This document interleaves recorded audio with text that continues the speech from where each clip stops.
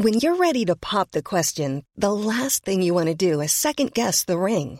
At BlueNile.com, you can design a one-of-a-kind ring with the ease and convenience of shopping online. Choose your diamond and setting. When you find the one, you'll get it delivered right to your door. Go to BlueNile.com and use promo code LISTEN to get $50 off your purchase of $500 or more. That's code LISTEN at BlueNile.com for $50 off your purchase.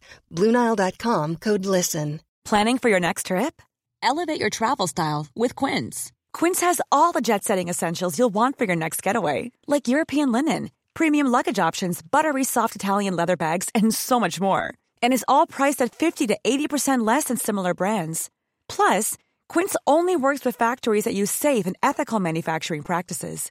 Pack your bags with high-quality essentials you'll be wearing for vacations to come with Quince. Go to quince.com/pack for free shipping and 365-day returns.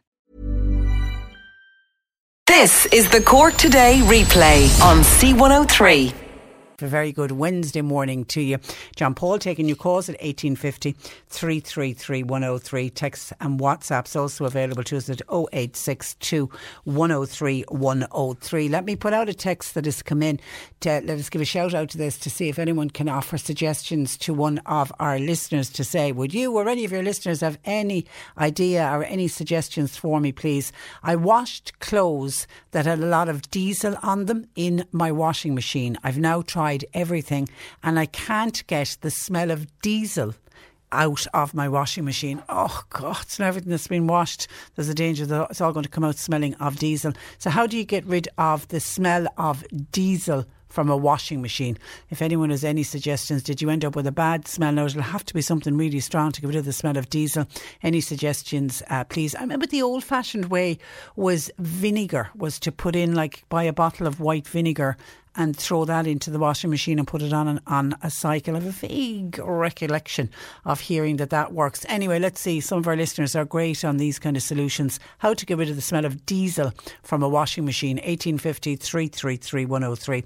Or text or WhatsApp 0862 103 103. And for the amount of people, particularly those in the 65 to 69 age group who have been registering on the hse.ie or registering by phone for their vaccination, and the number of people that are contacting us saying, particularly those from the county, saying, I know I've got to go to a vaccination centre, but I would prefer to go to the vaccination centre, the ones in West Cork, or for people in North Cork, they want to go to the vaccination centre in Mallow. Others now are happy out to travel to the city, but not everybody is happy to travel to the city. And I know yesterday, for example, there was a couple of people had text saying, kind of reiterating something that I had said earlier in the week, that they haven't driven long distances in quite some time. I mean, one woman said, she has barely driven her car in the last year because she's been shielding and trying to mind herself from COVID.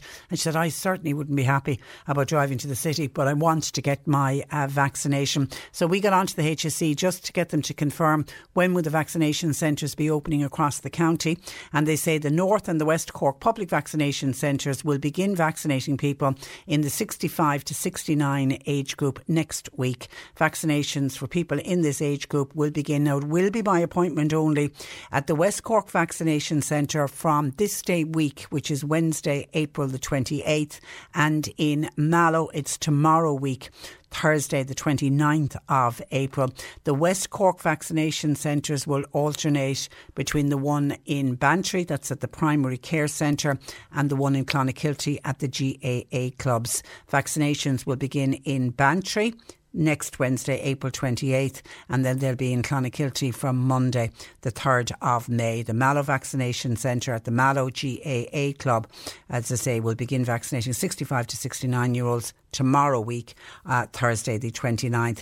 The vaccinations will first vaccinate people who've made appointments online at hse.ie or by ringing the 1850 24 1850 number.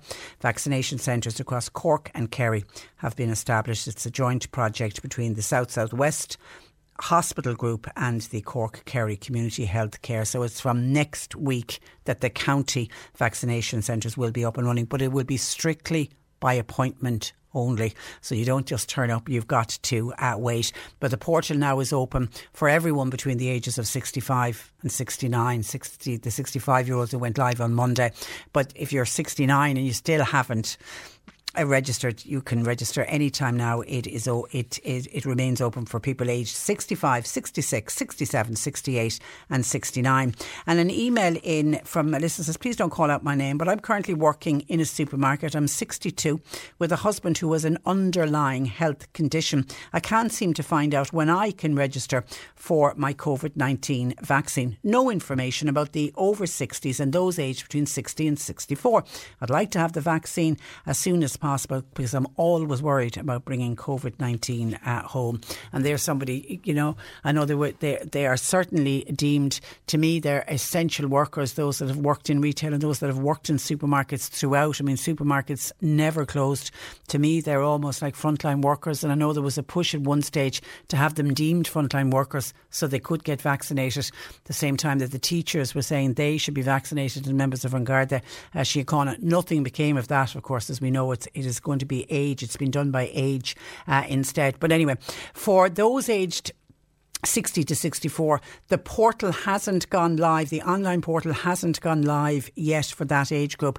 There had been talks earlier in the week that later this week the HSE would be ready to announce that when the 64-year-olds would be able to register, and then it'll work back down the same way as it did from the 69 to the 65-year-olds. It'll be next be the 64-year-olds, then the 63-year-olds, then our listener here, the 62-year-olds, and it'll go down to the 60-year-olds. But they haven't opened the online registration for that yet, so you're going to have to wait. But as soon as they do, we'll certainly be talking about it here on the radio. They'll run ads as they did for the 65 to 69-year-olds. So hold off your time. It should be happening, if not at the end of this week, it should be happening next week, even though there may be a slight delay on that because there's a bit of problem now with the AstraZeneca vaccine supply deliveries that now is, the HSE are saying, is going to affect the speed of the rollout of the jab to the people aged between 65 and 69, because the political target to have 82% of the adult population given at least one dose of COVID-19 by the end of June, that certainly I think is almost gone. They're now saying it'll be well into July, maybe even towards the end of July. Speaking at the Oireachtas Health Committee yesterday, Damien McCallion, he oversees the vaccine rollout for the HSE. He said they're not in a position at the moment to confirm if the June target would be achieved. And he said it's simply mostly to do with the issue of supply. He was quizzed as to how soon the administration of 250,000 doses a week. Now, that was promised that would happen in April. He was quizzed as to when would that begin. He said that the capacity to reach 250,000 jabs a week is in place to hospitals, our vaccination centres and the pharmacies. But he said the problem is that the supply levels are preventing that from happening. He said that they were hoping to get to the 200,000 mark in the coming weeks, but he said they will just not have the supply to achieve that at the moment.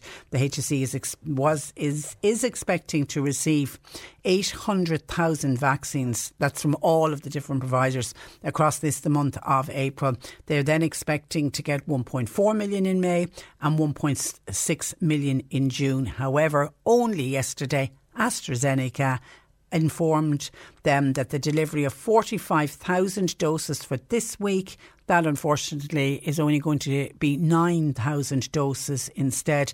There's also going to be a delay of 3 days in the 165,000 doses that are due to come on Friday of next week. It's going to be into the following week before that arrives. And obviously they're all the AstraZeneca ones that they're hoping to give. They certainly have lined up to give to the 65 to 69-year-olds and also to the 60 to 64-year-olds. So to me, there definitely is going to be a delay in the rollout in that particular age group because they simply won't have enough AstraZeneca.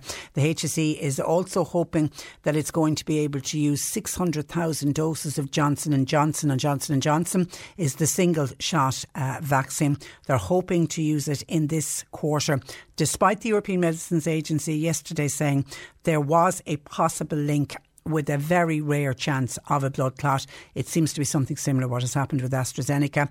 And NIAC, the National Immunisation Advisory Committee, they will make recommendations on the use of Johnson & Johnson vaccine, but there are hopes that the same restrictions which confine the AstraZeneca vaccines to the over 60s will not apply. Now, it'll be interesting to hear from NIAC as to why they will allow the Johnson & Johnson to be used in the under 60s when they won't allow the AstraZeneca one to be used in under 60s, because both of them seem to be linked to very rare chances of these blood clots. So we'll wait with interest from NIAC on that. And the HSE's clinical director, Colm Henry, said 95% of people aged over 70 will have received a vaccine by this week. There are still some people aged over 70 who haven't got their vaccine yet, but they're hoping to get to 95% by this week. And I know when Dr. Mike Thompson joined us on the programme earlier in the week, he reckoned within the next 2 weeks, because there's an extra supply due in of Pfizer that's going to be used for the over 70s. He's very hopeful that everybody over the age of 70 who wants a vaccine will be done within the next 2 weeks. And the housebound patients over 70, around 1,600 of this group have already been vaccinated, and that's where the National Ambulance Service is going out to the households of those people. So that's been a very slow process, obviously, trying to coordinate where the people are, get the ambulance, get the vaccines ready, get the personnel ready, and get it to the individual households. They've been working really, really well, I think, with that. So 1,600 have been vaccinated, and they reckon there's about 300 left. But the HSE are aware of these housebound patients, and they're working with the National Ambulance Service, and they're getting around to those people. And Professor Karina Butler from NIAC said they're still examining whether the gap between the first and the second dose of Pfizer and Moderna can be extended. And if they go down that route of extending the gap between Pfizer and Moderna, it does mean that a lot more people will get their first dose. And we know that the first jab within weeks, you start to build immunity, and it's how other countries have done it. So NIAC are still looking at whether they will stretch out the Pfizer and the Moderna, because we know at the second, towards the end of this year, will be flooded with Pfizer, certainly Pfizer doses, because we're to get the extra 500,000, and then an extra 1 million was announced, wasn't it, this week as well. So we will have a lot of Pfizer, so they'd be able to do a catch-up then on the second dose if they decided to stretch out from 4 weeks to 8 weeks or to 12. We'll await to hear NIAC's view. We're getting back onto the HSE because Nicola has contacted us, and we've heard this from other people as well, wondering when people register with the HSE.ie are over the phone for their vaccines, those that have registered between the age of 65 and 69. And we know that when you register, they ask you for your postcode. And people are wondering, do they match the postcode to the vaccination centre? So therefore, people that have registered who are from North Cork will have to wait until Thursday of next week, the 29th, when the vaccination centre opens in the Mallow GAA Club. And likewise, for those people in West Cork, the vaccination centre opens in Bantry this day week, Wednesday the 28th, and people are wondering, are they waiting? Are the HSE linking people because they've asked for the postcode? Because Nicola is saying, is it possible to check for people who are willing to travel from, say, North Cork or West Cork, willing to travel to the city to have their vaccinations, or do they have to wait because they're matching people by their location? And the reason Nicola's contacted is her husband is anxious to get his vaccine ASAP so he can get back to work. So we're going to get on to the HSE just to get that checked to see, is that what they're doing? I imagine that they asked for a postcode. That's what they're going to try and send people to the nearest vaccination centre, but let's wait and see what they come back with. And then another listener is wondering, when the vaccination opens for the 60 to 64 year olds, wondering what she's going to do, because she's going to be 61 on the 5th of May. So she said, do I register as a 61 year old? Because she will be 61, say, when it's time to get the vaccine. How do you register as a 60 year old? As far as I know, the way the portal works, it literally is the age you are on the day that you actually register. So we don't know yet when it's going to open for 60 to 64 year olds. It is possible that it may not open until we're into May, and then you will be 65. But if it opens next week, you will still be a 60-year-old, so you won't be able to register until the day it opens for 60-year-olds. But the way it's gone from 65 to 69-year-olds, you'll literally only be waiting a day. It might be, say, Wednesday for the 61-year-olds, and then it'll be Thursday for the 60-year-olds, so it'll literally only be a day, so hold off. 1850 333 103. Cork Today on C103. With Sean Cusack Insurance's Kinsale, now part of McCarthy Insurance Group. For motor, home, business, farm, life and health insurance, cmig.ie. According to a report, thousands of euro of pension savings are being consumed by high charges. It's due to pension fees. The findings of the report have prompted the Labour Party to draw up legislation that would force pension providers to be more transparent about charges. And joining me, Labour's finance spokesperson, that's Deputy Jed Nash, who was there and now has disappeared. OK, we'll see if John Paul can get Jed back, because I think people will be quite taken aback by the high levels of charges that some of the pension providers are what we're actually paying when we pay into a pension, particularly if you pay into a pension over a lifetime. It's a huge amount that you can lose by the time you get to draw down your pension. Now, while we're waiting for John Paul, is that coming through to us? While we're waiting is Jed with us there? We're just waiting on John Paul. OK, he's with us now, I believe. Is he there with us now? The line went deadness. Good morning, Jed. Good morning. Come on, Jed. You're very welcome. I was just, while I was talking, waiting for you to get through, I was just explaining to listeners that I think people will be really taken aback at this. Reading in The Independent yesterday, as much as €6 out of every 10 of a final pension pot can be gone in fees. How are we so unaware of this? Well, yeah, that can be the case. That's the experience for a lot of people who pay into private pension funds to help them save for their retirement. Typically, we now know that about 2.5% or 3.5% is charged on your pension pot each year by a lot of pension providers to help them to manage your fund.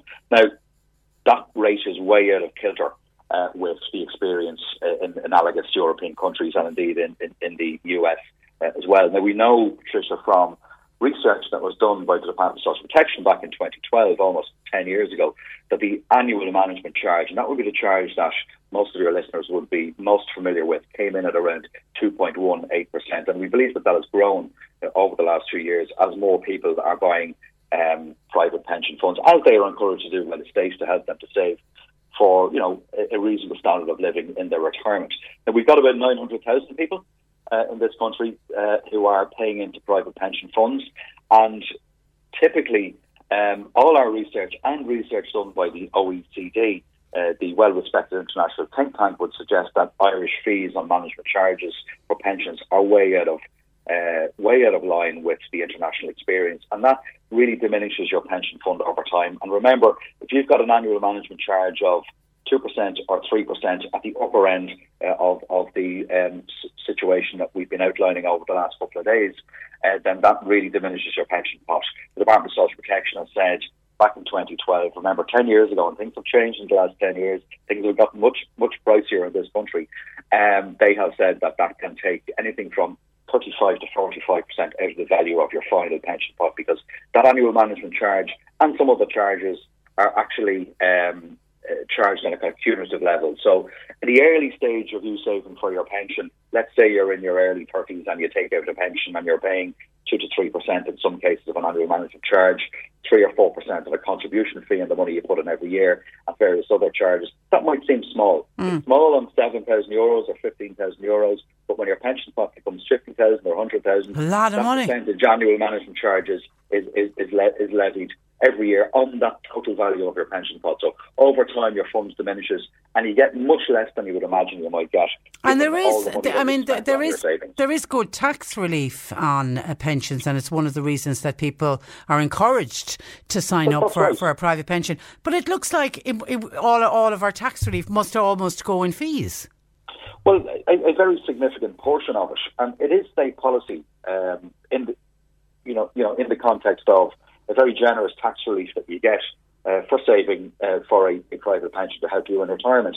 And that is a good thing. And we want to encourage people to save for their retirement, and we want to make sure that we've got a decent state pension system as well, and that's a priority for the Labour Party going forward. But it is state policy. It has been for a long number of years now, backed, with a state subsidy of several hundred millions of euros each year to help you to save for your retirement days.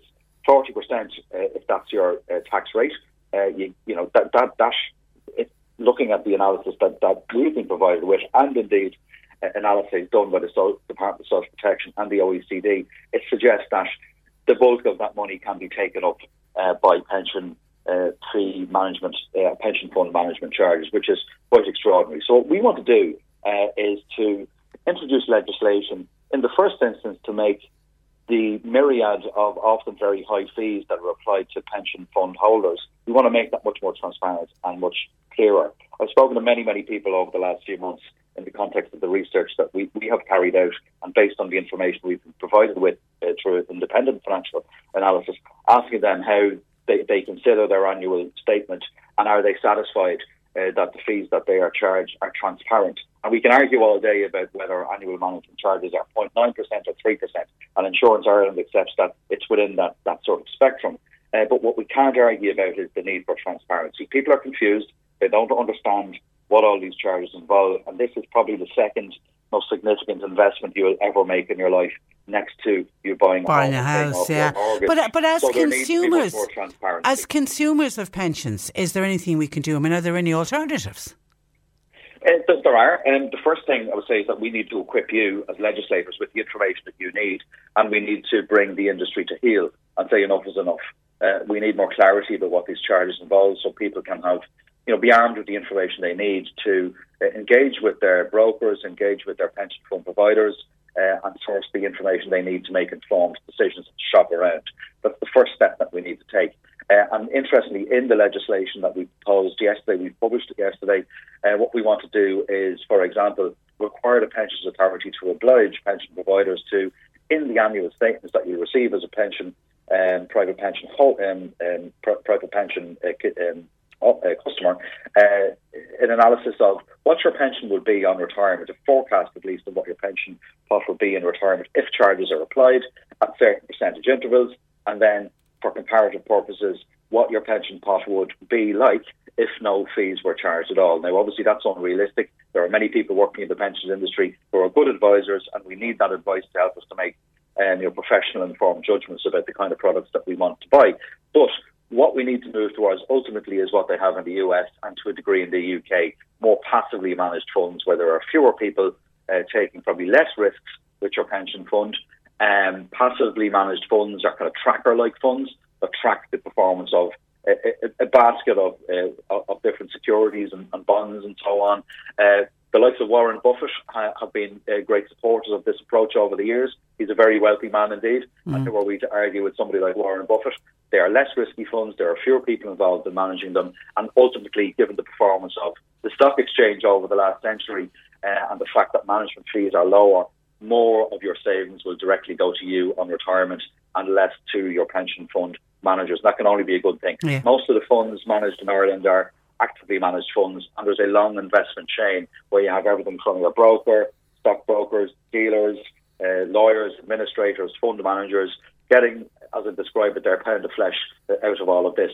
And all of the evidence has shown that passively managed funds perform very well, fewer fees involved, less of a percentage charge on the management of those funds, so you get more when you retire. Okay. 40% of all funds under management in the US, Patricia, are now being managed by in the passive way, and they get really good returns. So it can be done. For example, a lot of trade unions in the US, public sector unions, are moving towards these passively managed funds because they know it's better value for their customers. Okay, so transparency is key here, and clarity on charges. Before we let you go, because I'm conscious you've another interview coming up, but did Insurance Ireland give a reaction to the report that came out this week?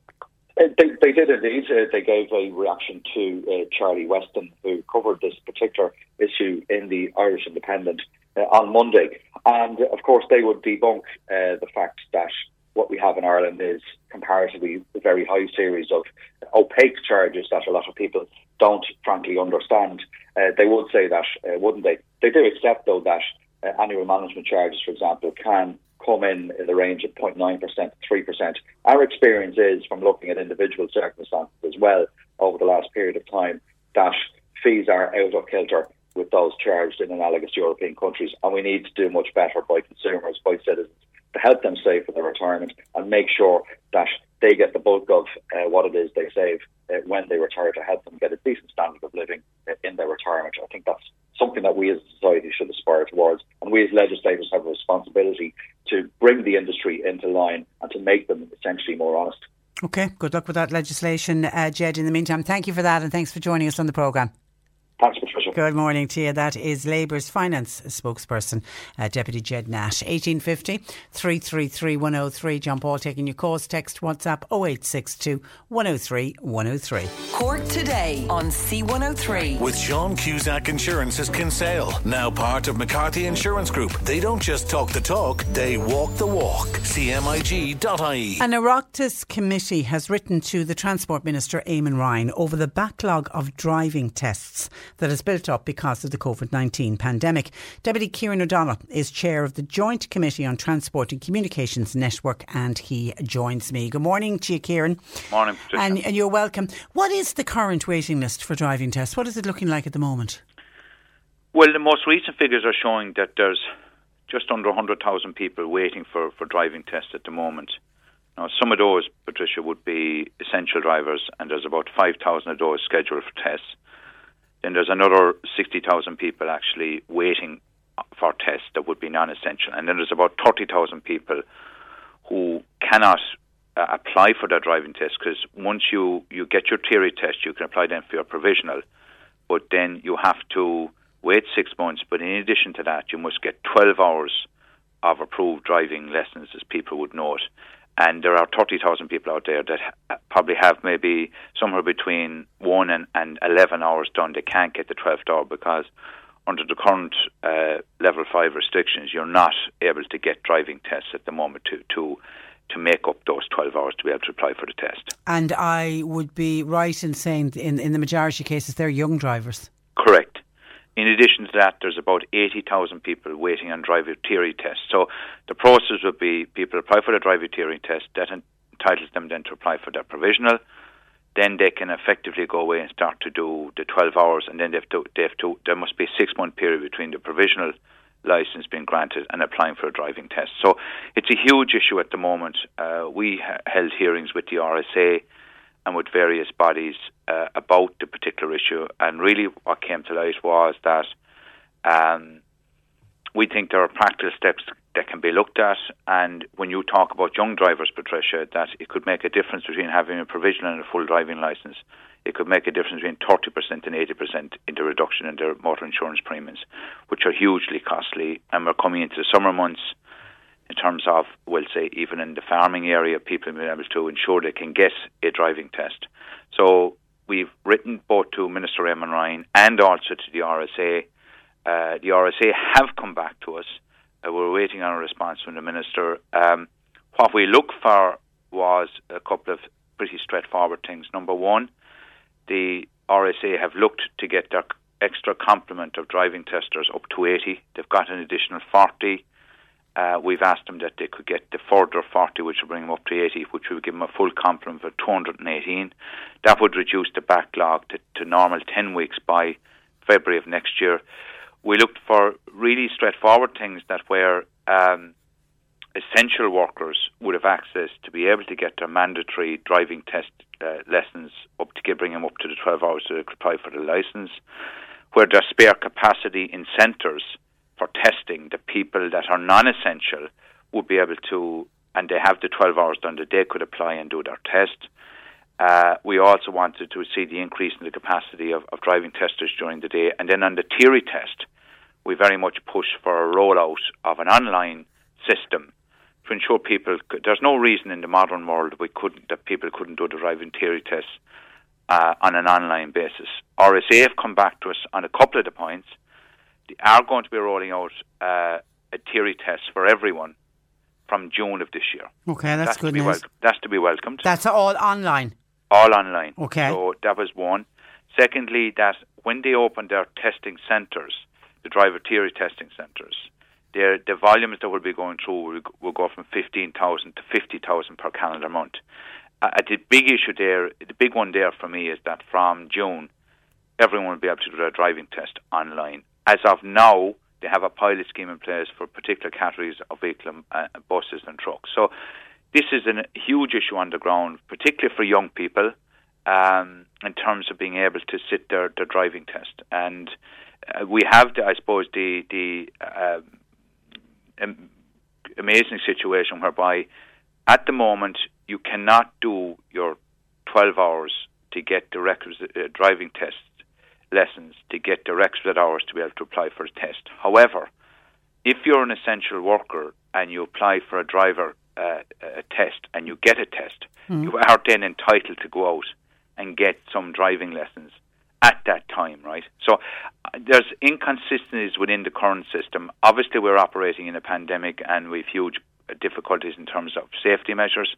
I'm conscious of that both for the driving instructors, for the driving testers in the centres, and more particularly for people doing the driving test themselves. But we've set out a few steps which we feel would make a major difference. I think the driver theory test going online would have a huge impact. But for people being able to do the driving test, we need to overcome the issue of being able to sit the extra lessons for essential workers. We've had somebody, a lady apply to us. She's 11 of the lessons done. Yeah. Lives in a rural area. There isn't transport. Yeah. It's just a crazy situation. She's only got one more lesson to go. Well, the irony with her is that if she had the 12 lessons at the moment, Patricia, she could apply online to get it. She would then be entitled to go out and get a few refresher lessons from an approved driving instructor prior to doing the test. So there are anomalies within the system. Obviously, we went through it because we want to see how we can assist in terms of proposals. So we put a few practical proposals to both the Minister for Transport and the Department of Transport and the RSA. The ones I think the driver theory test is now, in my view, in train. We need to then see at this point that we get the extra driver testers in place, because the problem is once the restrictions are lifted, people could be waiting at the moment up to 25 weeks for a test. The only way you can bring that down is to have extra number of driving testers in place. So it's about tests on the weekend. Sorry, Patricia. Do driving tests on the weekend, Saturday and Sunday? Well, I think at this stage, we didn't make that particular recommendation. The recommendation was to see if they would be able to improve the number of tests that could happen per day. Obviously, that's a discussion between the RSA and the driving testers themselves. But I think the main thing is everything needs to be looked at. We can't have a situation where we have, in particular, between people waiting for tests and driving tests and then driving theory tests, having the bones of 180,000 people on a waiting list. That can't continue. That has to be a temporary list. So I think the driver theory test is now being firmly addressed because the driver theory test will be available online from June. They're going to increase the numbers that will come through the driver theory test centres from 15 to 50,000 when those test centres reopen, public health permitting. That will obviously be advice from NEFID and the department. But we also want to see that extra resources are put into place to get the number of driver testers at centres increased by in total 80, so to get an additional 40 now, and at least then they can work on the backlog. And then simple things like allowing people, even at this point for essential workers, someone like your lady there, I'm not certain of her circumstances, but in her case where she's essential or non-essential, she cannot do that extra hour at the moment. And yet if she got if she had the 12 hours, she could do a few refreshers. No, it doesn't make any sense. And we know that there will be easing of restrictions, and we're all waiting to hear what's going to be eased. And it'll be next week before we find out. Do you know, is there any talk about easing of restrictions around driving lessons and driving tests? Well, obviously, like we've written to the Minister, Eamon Ryan, for Transport, and we've obviously written to the RSA. Obviously, they'll take their advice from NEFID. All we can do is make recommendations to the Minister, and it's all about, obviously, balancing of risk. But there are inconsistencies in the current system whereby someone who's doing a test can do a few refreshers lessons, but then you have someone like who's an essential worker who needs to drive cannot even apply for the test because they can't get those extra driving lessons they need to bring them up to 12. So I would hope, as we're seeing the vaccines very much kicking in, the levels of the virus coming down, that these practical measures will now be implemented and implemented reasonably quickly. Some of them, I think, could be implemented pretty quickly. I think allowing people to get their lessons up to the 12 for essential workers, I think, is reasonable.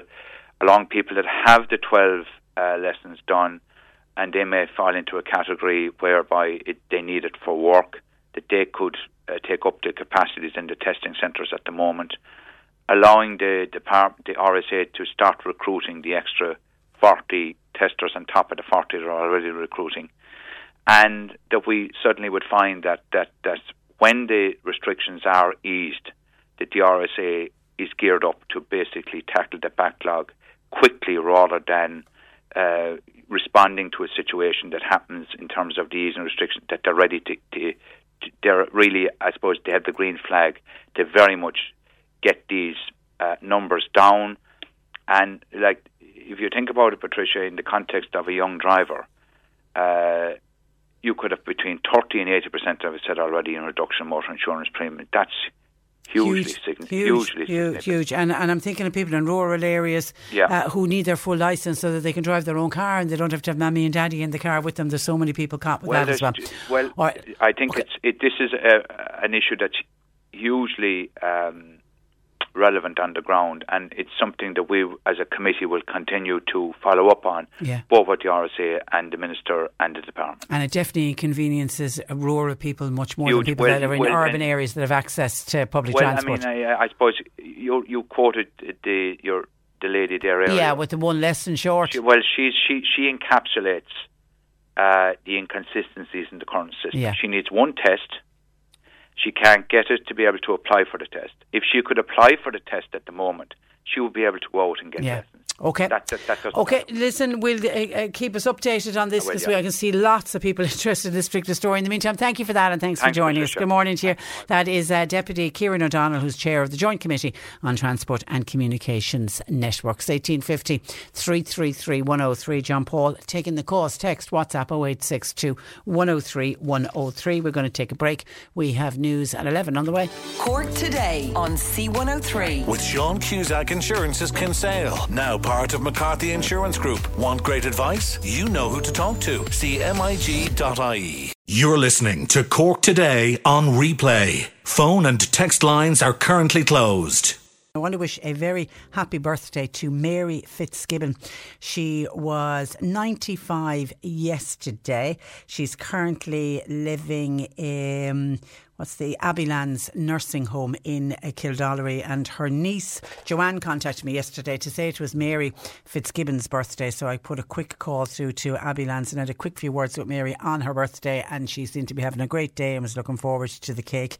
She's had a tough old year, so happy birthday to Mary Fitzgibbon and hi to the gang at Abbeylands in Kildallery, hoping we're finding you all fine today. Now, some of your thoughts coming into us on the driving test issue and the problems with the driving test issue that I just spoke with Deputy Kieran O'Donnell about. Michael says, good morning, Patricia. From a glorious sunny morning on the tip of the Beara Peninsula. God, you are blessed to be there on a day like today, Michael, for sure. Speaking of driving tests and the massive backlog, I definitely think that this is the right time to grant licences to those who have provisional licence or learner permits as they are now and are waiting for a test, especially those who have been driving on an insurance policy as a named driver for a certain period of time. It is now time for an amnesty. I would safely say that the largest percentage of those waiting for a driving test are young people, and they're not seniors like it was the last time that there was an amnesty for a driving licence. Remember back at that time, some of those that got a licence, it was said at the time, they couldn't even drive in the hens. Thanking you, says Michael. And a reminder of that, remember the amnesty, you have to go back to 1970 1979, the Minister at the time, the Minister for the Environment at the time, was a gentleman by the name of Sylvester Barrett, and he introduced an amnesty for all holders of a second provisional licence, and it was done in an effort to cut waiting lists for driving tests. They were, I can't remember what the number was, but it was well over 100,000, I'm sure, was waiting on a driving test. At the time, some 45,000 motorists took up the amnesty. Now, Minister Sylvester Barrett defended the decision by saying that the people who would be going from a straight from provisional to a full driving licence were not without doing a test were drivers, he said, that weren't inexperienced. He said that they'd already held earlier provisional licences, had been on the road for several months, in some cases for several years, and he made the case that many of them had sat a test. But when they looked back on the 45,000 who came forward to say, yeah, I'm on a second, third, fourth, fifth and sixth provisional, only about 15,000 of them had actually sat a test and failed. 30,000 of the motorists had never even bothered to sit a test. Now, it was a system that was different back then. You got your provisional driving licence, and then you got, I think they lasted for about 2 years, did they, at the time? And then you could get a second, a third, a fourth, a fifth. You could just go on and on and on, and as soon as your licence was due for renewal, you just apply and get another one. And that was back in the good old days of the 70s and into the 80s and even into the 90s, where people driving around on an L plate were allowed to drive around unaccompanied. Now, obviously, that's changed since. So it's very different now. Somebody who doesn't have a full licence is really disadvantaged because they always have to have somebody in the car with them. So it's very different to what it was back in 1979. But Michael is saying that they should introduce some kind of a driving test amnesty like they did in 1979. Now, I can't remember, and I'd have to do a lot of digging around because I know I did this before. A number of years ago, when our driving list test, the list for driving tests, had gone very, very long and people were waiting up to a year for a driving test, it was suggested, why don't we look again at bringing in a driving test amnesty like what was done in 1979? But I'm sure when I looked into it, there was some kind of an EU directive issued to say that we could never again do that. We could never introduce a driving test amnesty, because the problem with the driving test amnesty, there were people, I mean, rightly, as Michael says in his text, there was people who got licences who couldn't even drive in the hens. There was people who had applied for a provisional licence and then happened to have a second or a subsequent one, and they'd never actually really taken up driving properly, or just were not safe on the road, and they ended up getting a full licence. Because I know many years later there was talks of that everyone who got one of those driving test amnesties, there was talks would, from a road safety point of view, would it not be beneficial if all of them were made to sit a test? There was uproar from the 45,000 people who said, no way are we taking the test, and that didn't come to pass. But I'm sure, as I say, I'd have to do a lot of digging around, because I remember the last time looking into it, but there definitely was some kind of an EU directive saying that we here in Ireland, or indeed any other European country, could never do that, could never offer an amnesty. And I suppose it's all to do with road safety. You do a test to make sure that you're competent and well able to drive on the road. But you do have a valid point, Michael, in that there are many of those people that are waiting to do a driving test will pass first time round. They are very competent drivers, and it's not their fault. It's the fault of the pandemic and all of the restrictions and the fact that we're in level 5 that they're not able to do the test, and people are being disadvantaged because of that. Also on the driving test, a texter says, would the government not consider people that were driving for years, but unfortunately, for one reason or another, they let their driving licence lapse? Would they not at least leave those drivers just take their driving test? And if they fail, then ask them to do the lessons that the parts of the test. I don't know how you do lessons on the parts of the test they failed on. I drove for 30 years. Licence has lapsed and now I have to start all over again. What a waste of money, and surely it would help ease the backlog. Now, I don't know what percentage of the 100,000 odd people that are waiting to do a driving test, how many of them are in that category that they left their licence lapse, and then you're right back to square one. And then somebody else says, Patricia, they are driving and testing in Mallow. It's flat out. I don't know what Deputy Kieran O'Donnell is on about. Yeah, driving lessons, driving tests are going ahead, but it's only for essential workers. There's 100,000 people who don't fall under the category of essential workers, and many of them obviously are young people who are trying to learn to drive in the hope of going on to get a job, or they could be young people who are students and they want to learn to drive so that when universities are back up and running, they're going to be able to drive themselves, maybe while still living at home, etc. So it's not that tests are not going on, tests are going on, but only for, they're very strict about that, it's only for essential workers. And one of the points that we touched on with Kieran O'Donnell, certainly for the younger drivers who want to get from their learner permit onto a full licence, is to do with the cost of insurance. They're paying huge sums of money on their insurance, and it does seem very unfair. If they're ready to take their test, they can't because of the level 5 restrictions, and yet their premium comes in for their insurance and they have to pay this astronomical sum of money. That simply just isn't fair. John in Carrigaline feels that insurance companies are laughing all the way to the bank. John says they're robbing people at the moment. My own insurance was up last week. Now John says, and I don't quite understand this, if I told them I was unemployed, it would have been €100 more expensive, and I don't understand why any insurance company would charge extra for somebody being unemployed. According to John, that's what he's been led to believe. If you're fool enough to pay, I see it as theft.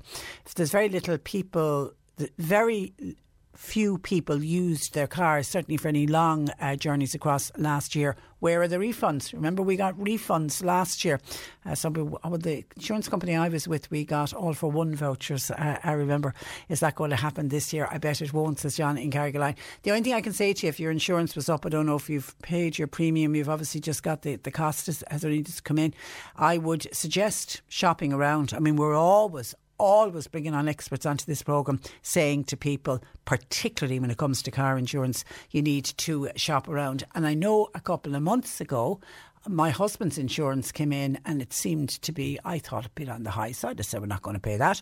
So I did a bit. Didn't take that long, about an hour, maybe an hour and a half. I went online one afternoon and said, right, this is it. I'm going to take a look at this. And I got it for €280 cheaper. Changed insurance companies, obviously, but didn't have any problems. And it's a simple thing to do. But I got it for €280 cheaper. So, I prefer to have the €280 in my back pocket than hand it over to an insurance company for the exact same insurance cover as well. So I say to everybody, shop around. We do know, and we've spoken about car insurance on this programme, that they're due to come down, because we know with what has happened, what's happening with payouts now, or is it this week or next week? Next week, the new payouts come where for soft tissue injury, people are not going to be getting as much money on some of those claims, and the knock-on effect is everybody should be seeing a decrease in their insurance. We will wait and see though on that one. 1850 333 103.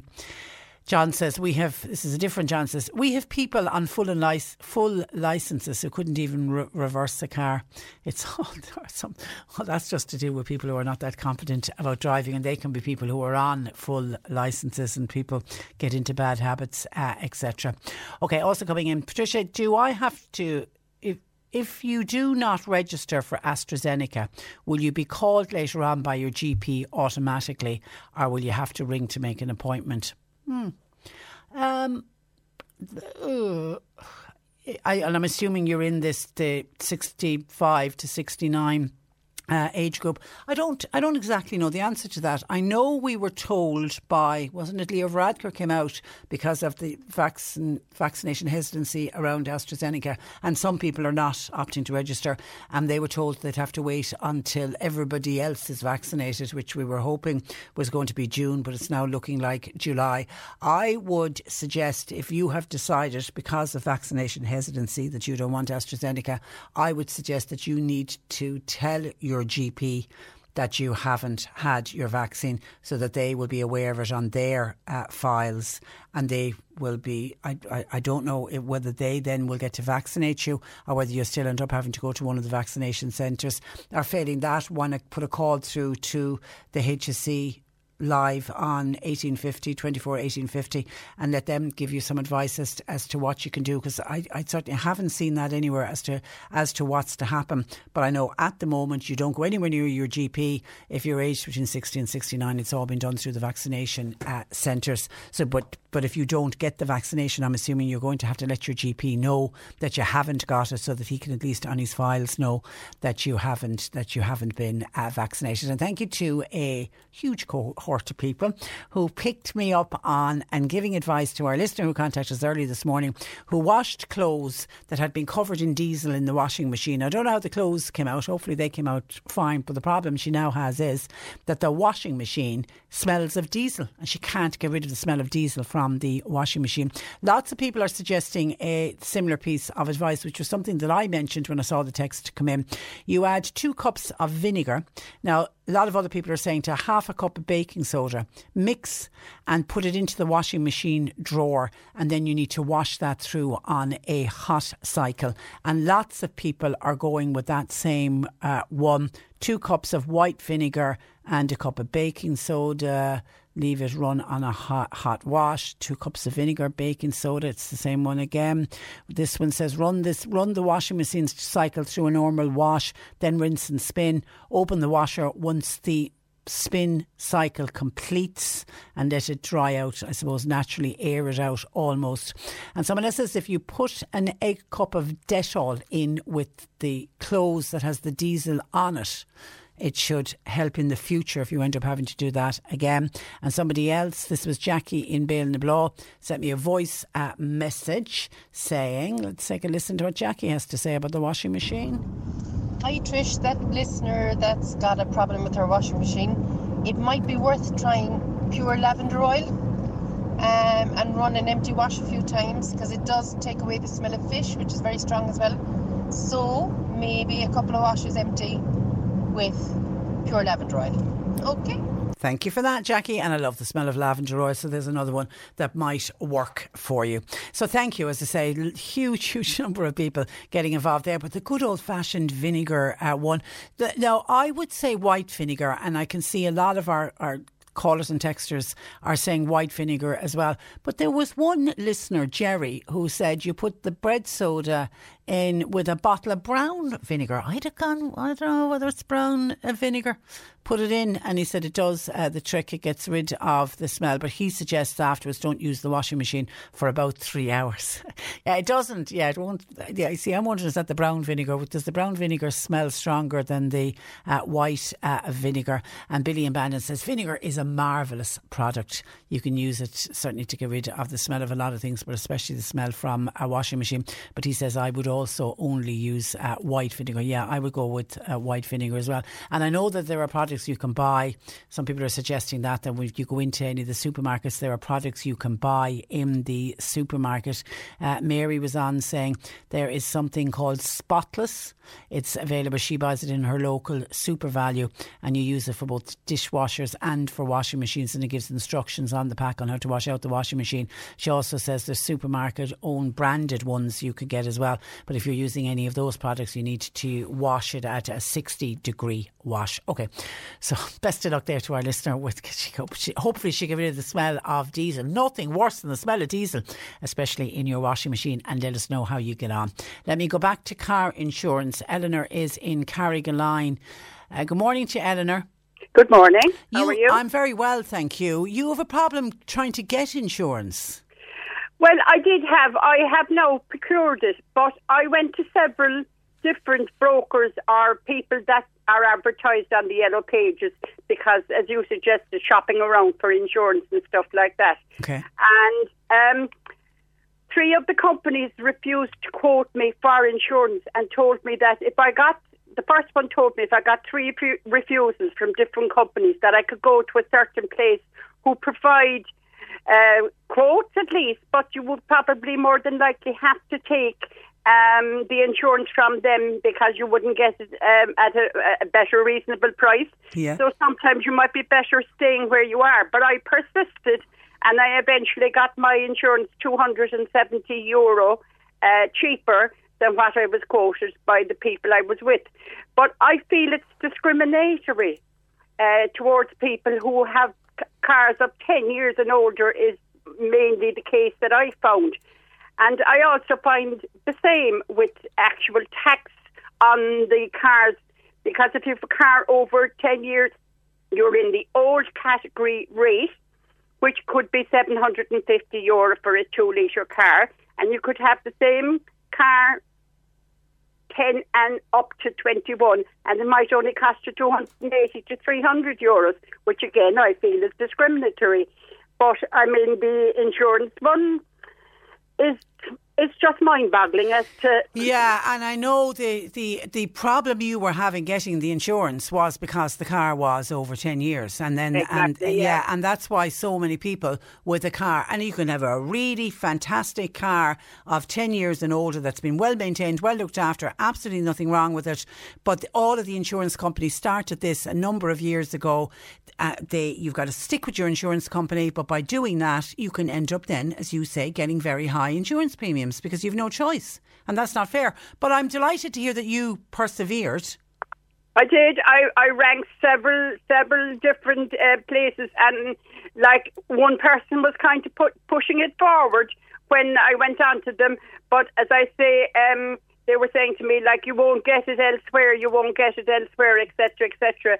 But I mean, I did, with persistence, and as I say, it was 260 or 200 and something different. Cheaper. Well done. The price of it than the company that I was already with. Yeah, and you might as well have that money in your bank account than put it into the account of an insurance company. I'll tell you the truth, it paid for my house insurance for the year. Hey, well done. And I'm delighted, because we were always told, once your car is over 10 years, you can't switch insurance providers. So you're proving you can with a little bit of perseverance. So well done.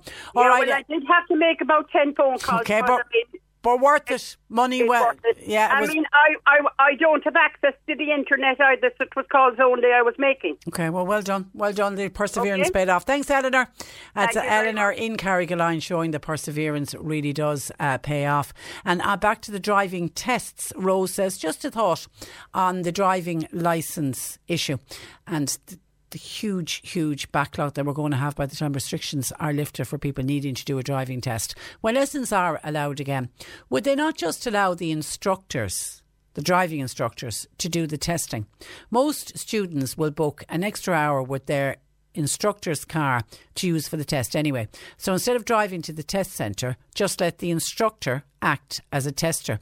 They know the tests extremely well, and it would certainly help with the backlog. Students will probably feel more relaxed and confident with the instructor as well, rather than with a tester they've never met.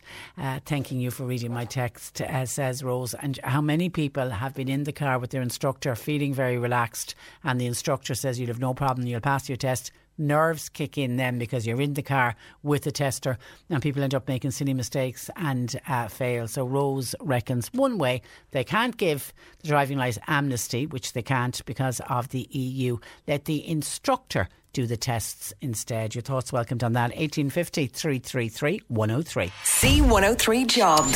Hairdresser is required for Honeybee Hair and Beauty, that's in Skibbereen, while a general labourer is required for the North Cork area. Full clean driver's licence or a C1 licence required. 2 people are required for a stop and go in Cork City.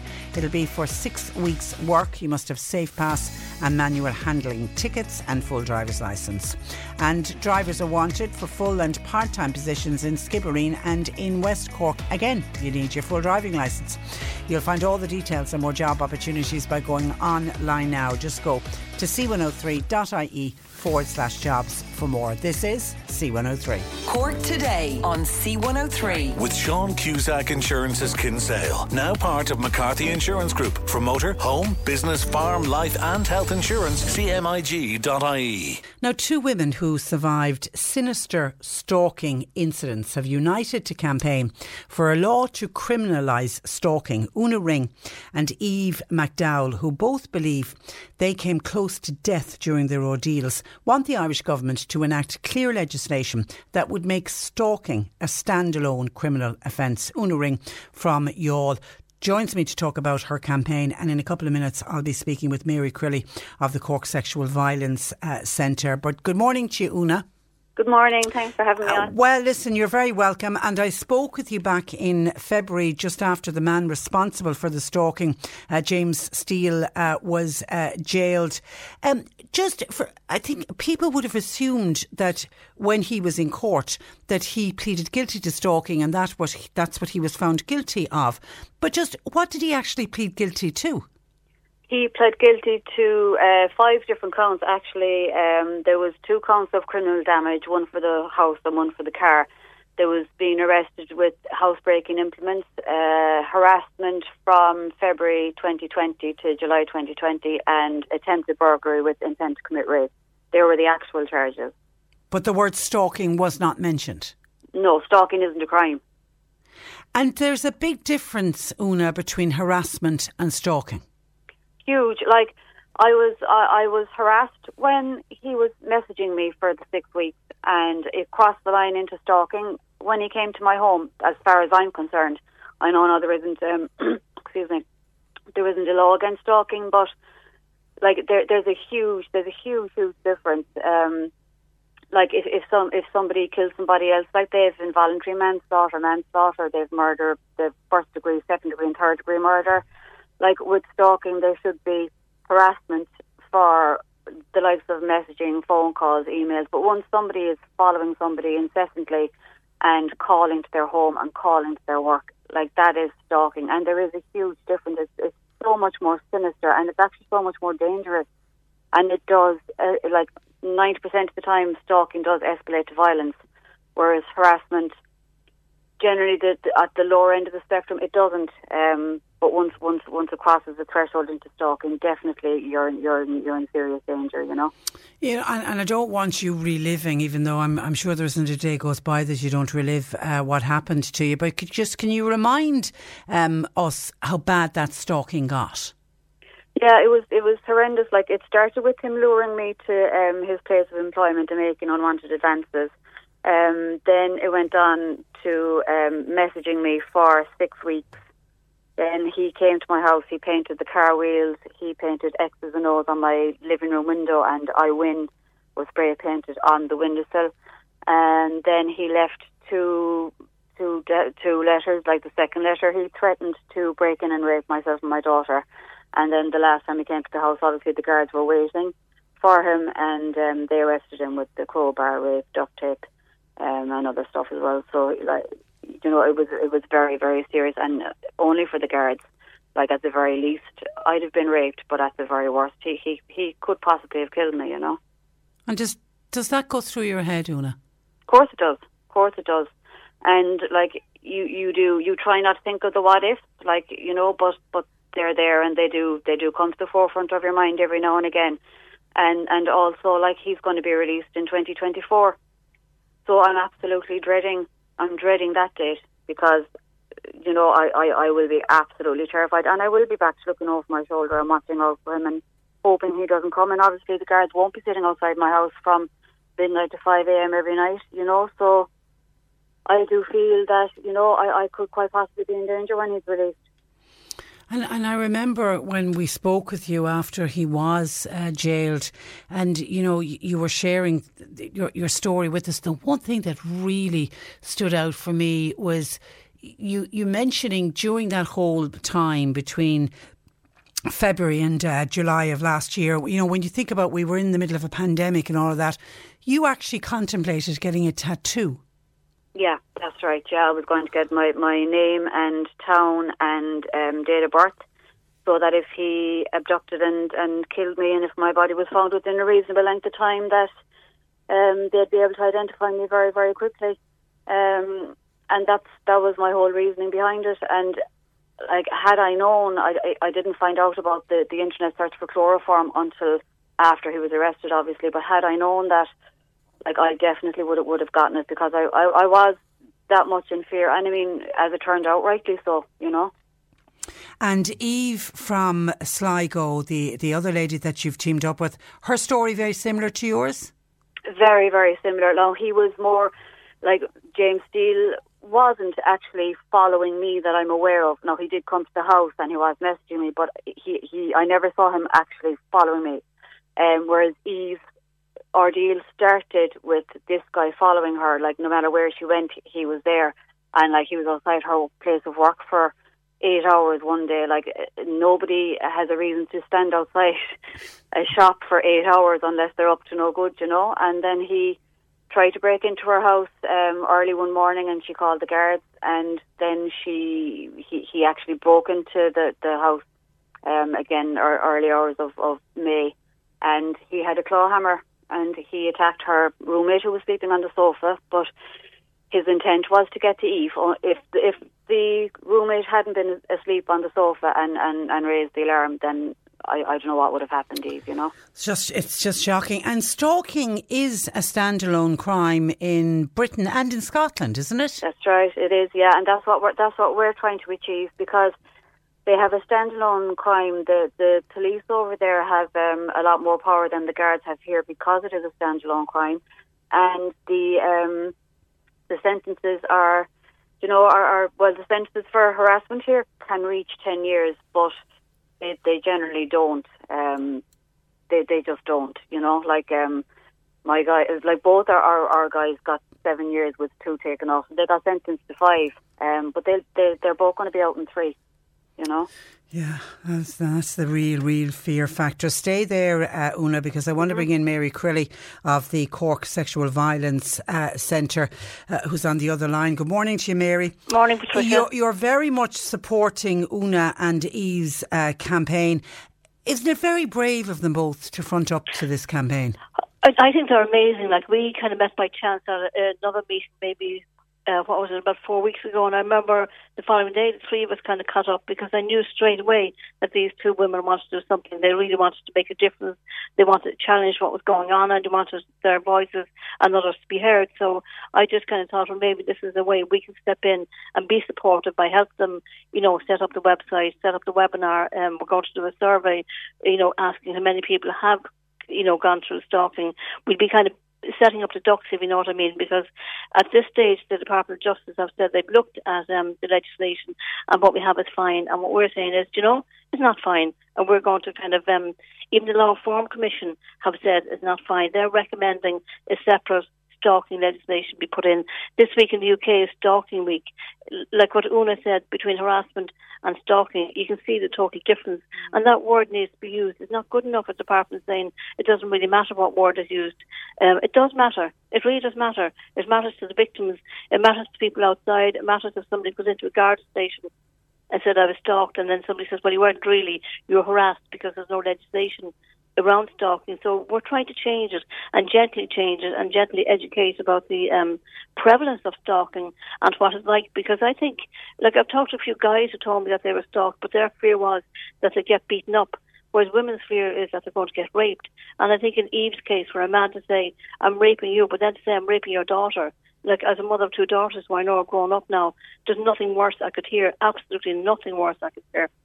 So I just want to say to everybody out there, so please come on the stalking website. It's just stalking.ie and sign the petition. Yeah, you've got it's an online petition that you're asking people to sign, and you're getting good traction so far. Well, we've got over 2,000 so far, and Great. I think we have about 150 signed up for the webinar, but we need more. I mean, we're going to kind of continue this even when, you know, the media kind of might die down a bit. We'll be continuing throughout the summer to kind of build a campaign to kind of make a difference, because I feel we're looking for something that Ivana Bacik said in the Senate yesterday that we needed. The Law Reform say we need. Una and Eve, who matter to me more than any of the others, said we need, and we're just really going to campaign until we get it. And this is a crime, I'm right in saying, even though I know you mentioned men, but it affects more women than men, doesn't it? It affects more women than men, but I think stalking kind of does affect men too, and young men, but absolutely more women. And I think, you know, what happens is women in general, if they're walking home, they've keys in their hands, they're minding themselves, they're told not to have earphones on. It's a bit like don't go out, women. So we want to turn the tables and say, look, men, watch out for women, you know, look after them, mind people who are walking around. And for women who feel there's somebody following them, very often they minimise it. They kind of say, oh, I'm imagining it. Or even, and I'm sure Owen will back me up on this, somebody might say, if only I was so lucky to have somebody following me. if I was only that lucky. It's minimised in lots of ways. Or somebody who said to me yesterday, God, when you think if a man was that attracted or mad about a woman, he wouldn't hurt her. It's like they don't get it. It's about control. It's about the terror of deciding for another human being, I'm going to stalk you and I'm going to do whatever I want to do to you. It's horrific. Yeah. And it's a privilege to have met these two women. And we have spent a lot of time together in the past few weeks. And they're amazing. And I just feel I'm just the wind behind them. But they're the campaign. And listen, you're a great woman, so you're a great wind. So hang on there, Mary. Una, James Steele is behind bars. How has your life been since? Well, it's been like I have been diagnosed with PTSD. I do still get nightmares. My short-term memory is completely shot. I have to write everything down. My concentration is very, very poor. My work has been greatly affected. Like I was a full-time office manager before this started, and then I was put on planning, and then that I just couldn't cope with that. And now I'm a part-time administrator. And when I started with the company 8 years ago, I started as a part-time administrator. So I'm actually right back to where I started in my career 8 years ago in the company. Are you getting counselling? Oh, I am getting counselling, yeah. But like I do have to pay for it myself. Like I know I was offered counselling in Cork, but like the drive up from Youghal to Cork, and I don't like driving anyway. Like to be an hour up and an hour back and an hour up, there's 3 hours, whereas I have a counsellor on my doorstep and she's very, very good. But again, I do have to pay for it myself. Like his counselling will be paid for in prison, you know. Shocking. It's just, it's like it is. And then you're living, annoying, you know? And you're living in fear of 2024. What happens then? Yeah, exactly. You know, and you know, I have been checking online for more security devices, bars on the window, roller shutters for the front door and the back door. I have, because I feel that if it reduces my anxiety, like what's the point of me sitting in my sitting room and being petrified that he's going to break in through the front door if putting in a roller shutter on the inside will stop that? Then I'm going to get it, because otherwise I will be living in fear. Whereas at least if I feel that my home is secure, with peace of mind. Exactly. But when I'm out and about, I will be constantly looking over my shoulder, 100%. You know, and that will be forever. Like unless he emigrates or something. But unless that happens, like I will be. And when he's on probation, he can't go anywhere. So he is going to be here for 5 years. So that's minimum of 5 years of me looking over my shoulder and just being back to being on high alert. I'm not looking forward to it.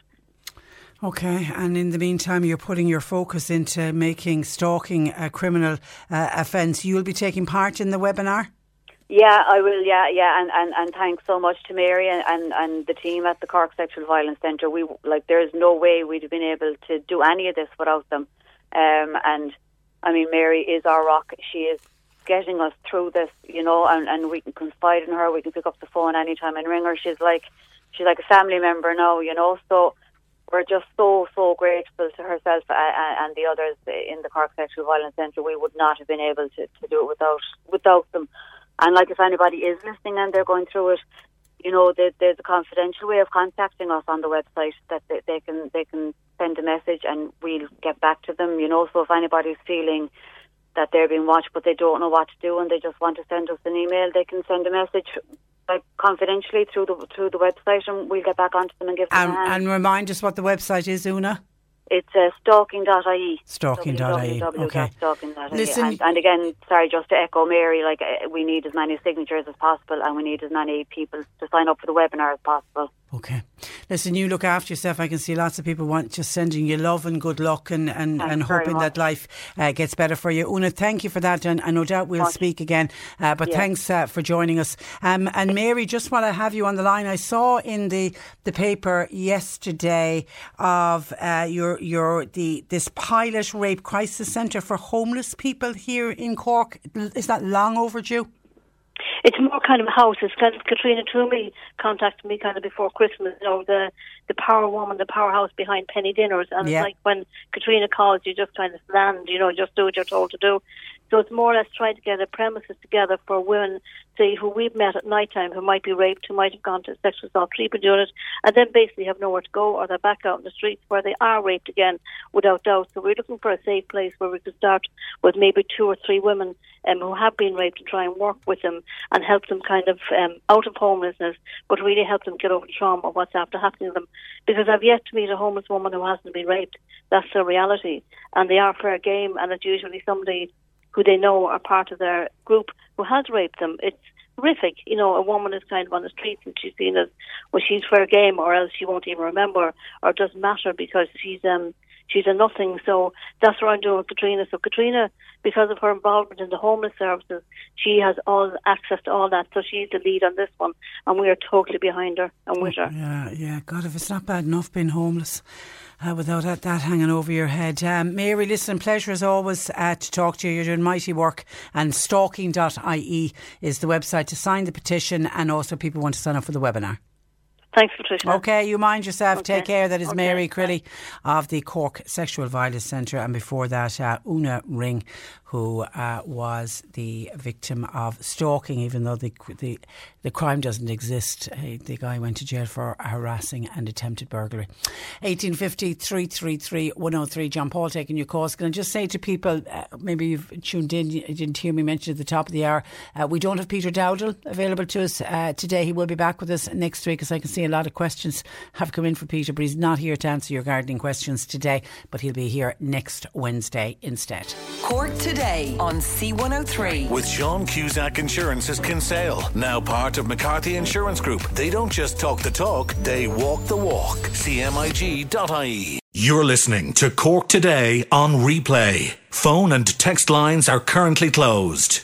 To the countless number of people who've been contacting us over the last couple of weeks wondering about Dr. Tony Holohan, our Chief Medical Officer, and when is he coming back to work and how is he getting on, and people were so touched and sent such lovely messages to him following the death of his much loved wife, Dr. Emer Feely. Remember, she passed away from cancer in February. Well, it seems that Dr. Tony Holohan is back at work. He returned to work, I'm assuming it was this week. He's back at the Department of Health. He obviously took leave following the death of his wife, and he is expected to gradually resume appearing at the twice weekly briefings on COVID-19 for the media that happens in the Department of Health. I think because people haven't been seeing him, it's Ronan Glynn, the acting Chief Medical Officer, who's been taking up that mantle for him. But it is expected, if not this week, certainly next week, he'll start to gradually start attending those meetings. And those meetings now are twice weekly. I mean, at one stage they were happening almost every day. And Dr. Tony Holohan's return possibly comes at a very important time, because as we know, the plan is due out next week from NPHET. They will outline how society will start to reopen during May, June and July. So this is going to be a busy, across this week and into next week, busy time for NPHET, because they obviously will make the recommendation to the Cabinet, and it'll be Thursday of next week that the Cabinet will meet and sign off on what is recommended by NPHET. And of course, as we know, it's happened in the past, they don't always go with what NPHET says, even though I think of late, whatever NPHET says seems to be the Bible for the government. I think they've stuck with everything that NPHET have said of late. It wasn't always the case. Certainly the back end of last year, they didn't always go with everything that they said. And there's so much kite flying going on at the moment. I even heard it there on the news at 12 o'clock. Some of the government TDs themselves are giving out about the kite flying that's going on. And Leo Varadkar, I heard, was being criticised, and he was mentioned because he certainly has been talking about the reopening of gyms. He was on his Insta social media account yesterday saying he's sick to death of running around the park, and he said he'll certainly be making a case at Cabinet for gyms to reopen. And he was also separately then talking about the reopening of hairdressers, the reopening of retail, the resumption of religious services.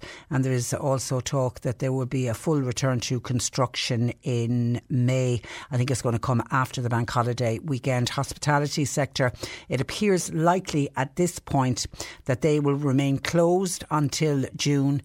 How long in June? Beginning of June, middle of June, end of June? Don't know at this stage. Fine Gael is set to push to ensure that when hospitality opens, and obviously it'll be outdoors initially, that pubs that don't serve food will be allowed to reopen at the same time as those that do. So we won't be back at that the way it was last year, where you had to have, was it an €8 or a €9 meal or something? Do you remember? You had to have food, and then people were bringing in pizzas, and pubs that didn't serve food were bringing in pizzas, and then they changed the rules and said they had to have kitchens, and it just all got so messy. So it looks like Fine Gael certainly don't know about the rest of the political parties, and I don't know how NPHET are going to feel about it, but they're going to push that once pubs and hotels reopen, that everybody reopens together, whether you serve food or not. The government is also considering allowing outdoor activities from next month.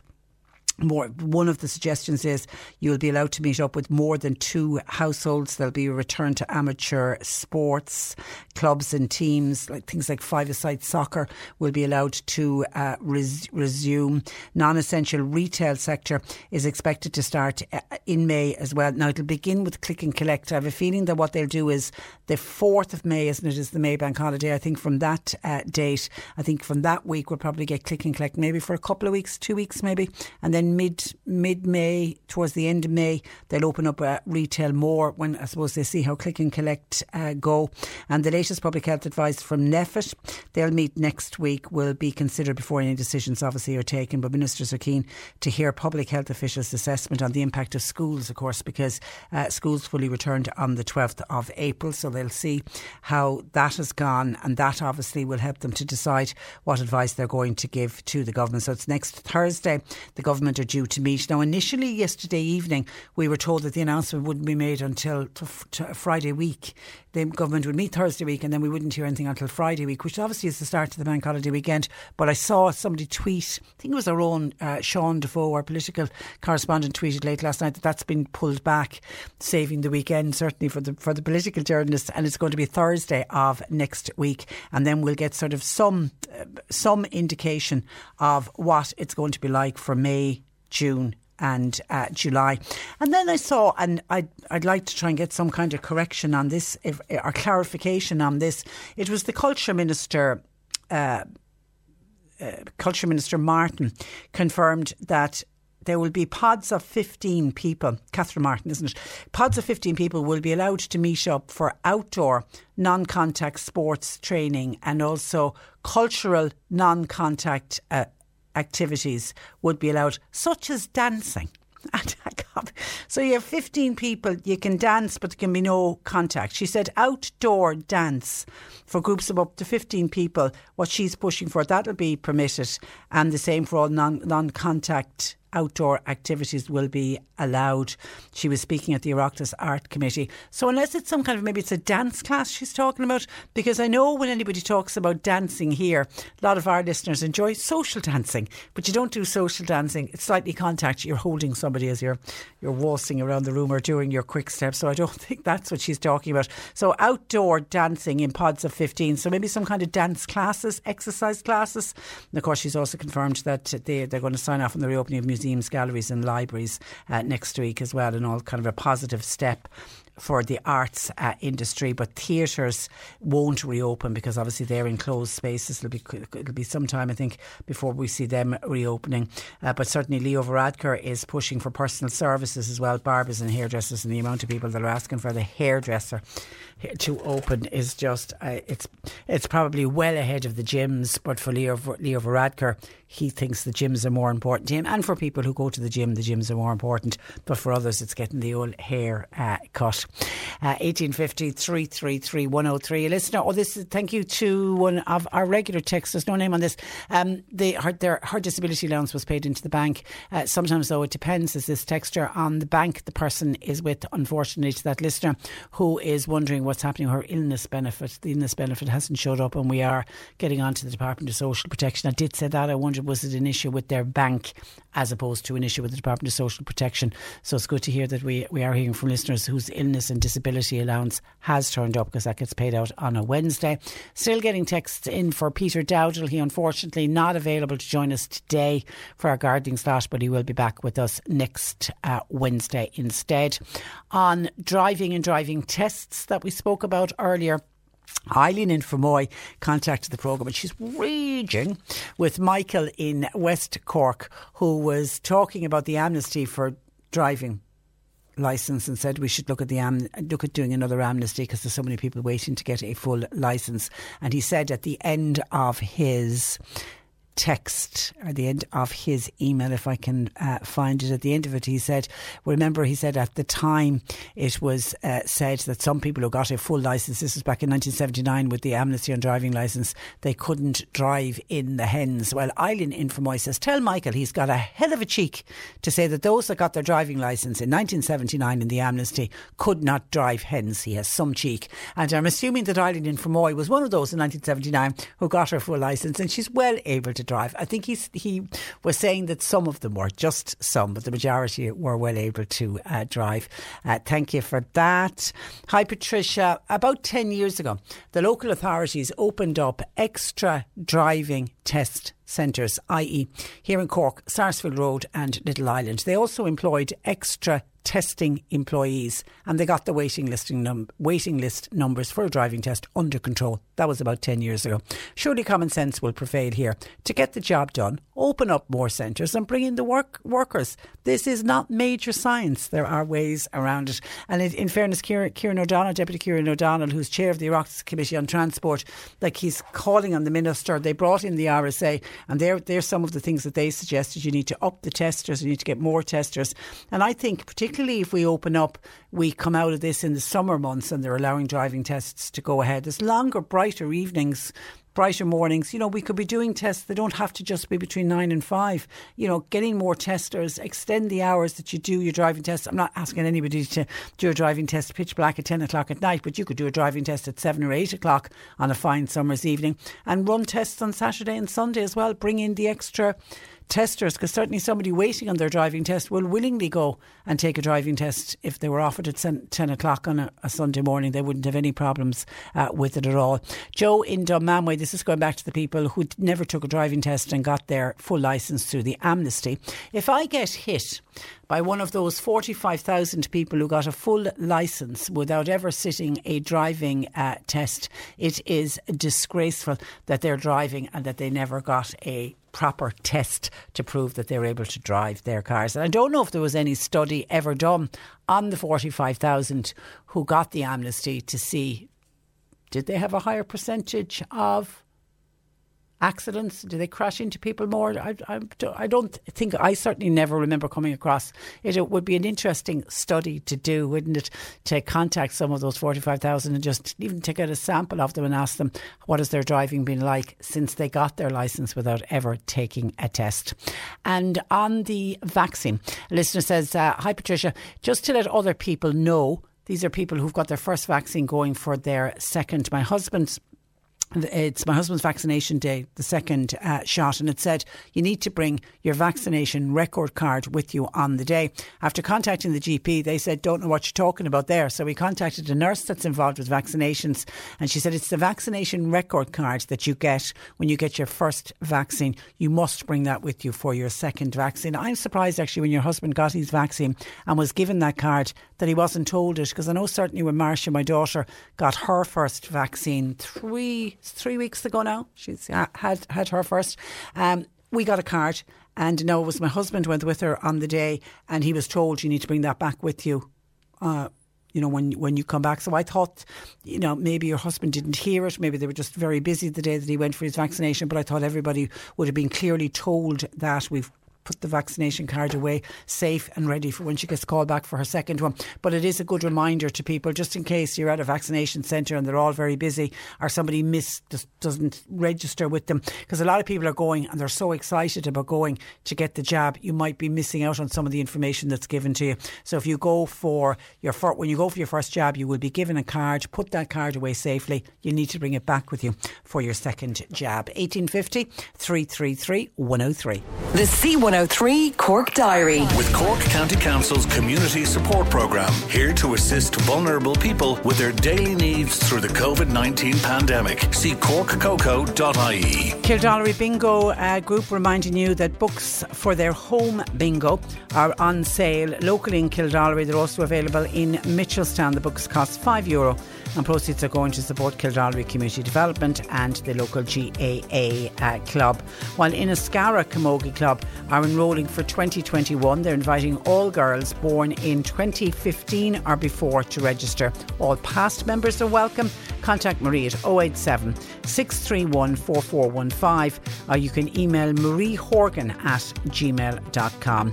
And St Vincent de Paul will be having a collection van in Dunstores car park in Ballincollig on this Friday the 23rd of April from 7:30am to 3:30 in the afternoon. They're looking for donations of bagged clean clothing, please. Shoes, curtains, soft furnishing and toys will all be accepted, but unfortunately they're not able to accept any furniture, anything electrical or any bulky items. Cork Today on C103. With Sean Cusack Insurance's Kinsale, now part of McCarthy Insurance Group. For motor, home, business, farm, life and health insurance, cmig.ie. C103 brings you Farm Talk with John O'Connor, Saturdays at 10am and Wednesdays at 10pm.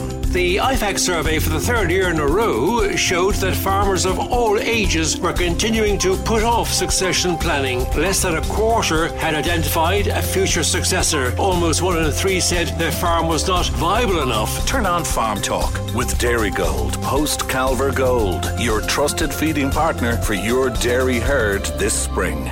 Only on C103. Whether you're looking for a mortgage or you need to move your mortgage, you want to be certain that you're making the right choice. You want good value, a quick and easy application process, and a bank that's going to be with you all the way. In other words, a mortgage you'll be right at home with. Talk to a Bank of Ireland mobile mortgage manager and find out how we can help you make the right move. Search Bank of Ireland mobile mortgage manager. Bank of Ireland. Begin. Lending criteria, terms and conditions apply. Over 18s only. Mortgage approval subject to assessment of suitability and affordability. Bank of Ireland Mortgage Bank, trading as Bank of Ireland Mortgages, is regulated by the Central Bank of Ireland.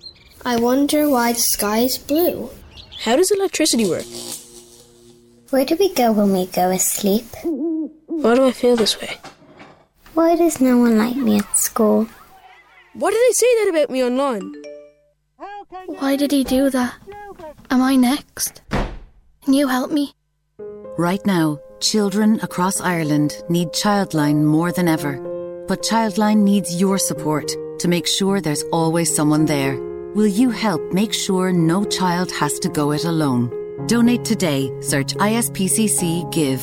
Proudly supported by the Vodafone Ireland Foundation.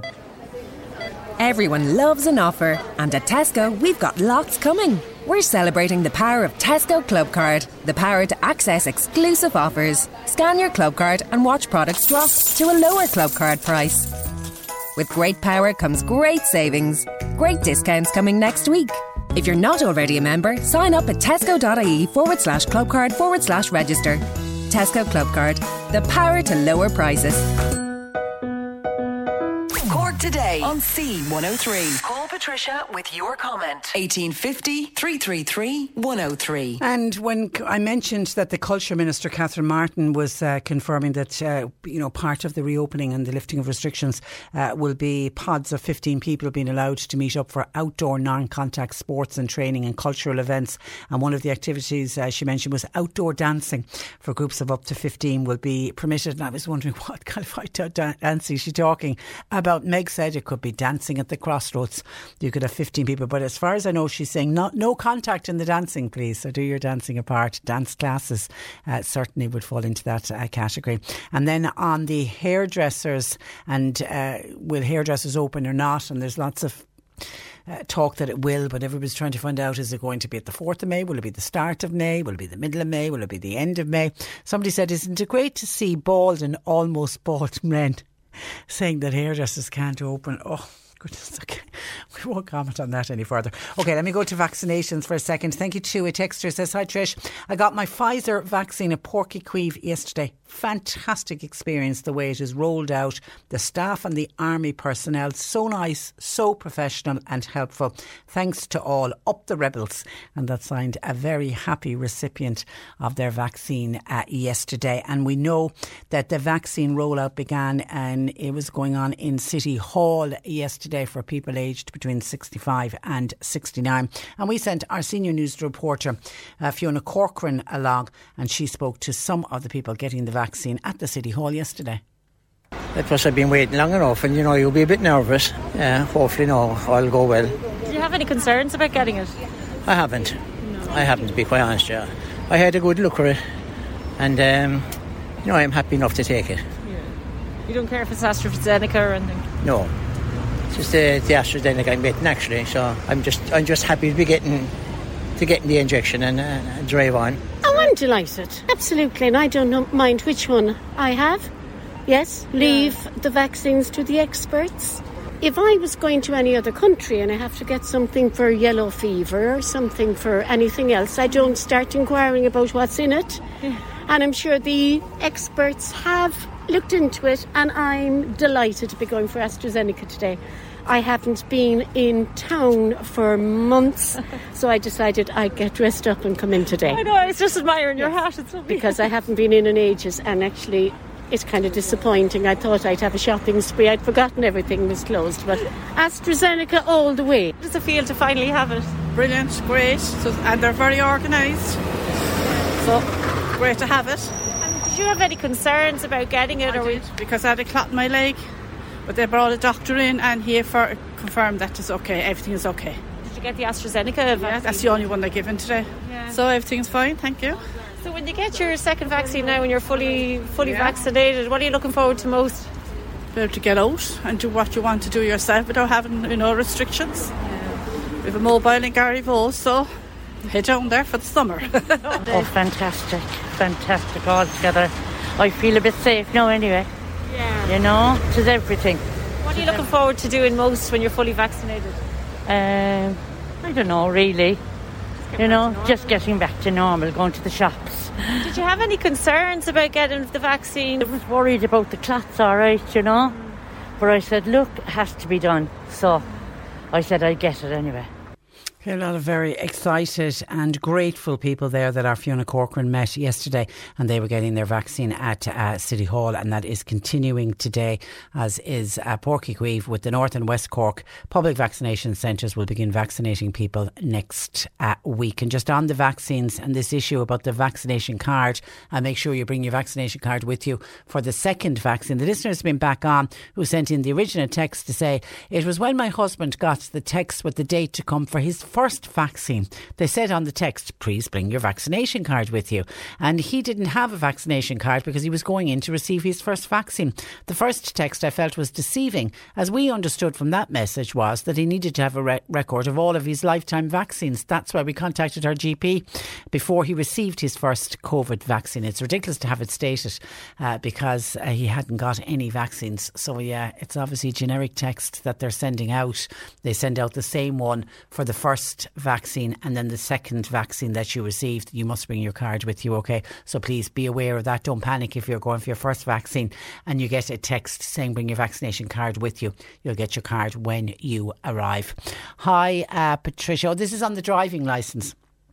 My mum got one of those driving licence under the amnesty back in 1979. Glad to report she never, or thank God she never has been involved in any kind of a car accident or never caused a car accident. I wonder sometimes people who have passed their test since, how they passed in the first place. When you look at the way some people are driving around, I think it's begrudging of the previous texter who was giving out about people getting that driving licence back in 1979. If that person had the option of receiving a driving licence like my mum did, I'm sure they'd have taken the hand and all off the department to get it, thanking you. And that's from Deirdre. Well done to your mum, and may she have many, many more years of happy and safe driving. Still getting in texts for Peter. Unfortunately, Peter not available to join us today, but he will be back with us next Wednesday instead. 1850 333 103. Lines are open. John Paul taking your calls. You can text or WhatsApp 0862 103 103. Cork Today on C103 with Sean Q. It's that time of the year. Your vacation is coming up. You can already hear the beach waves, feel the warm breeze, relax, and think about work. You really, really want it all to work out while you're away. Monday.com gives you and the team that peace of mind. When all work is on one platform and everyone's in sync, things just flow.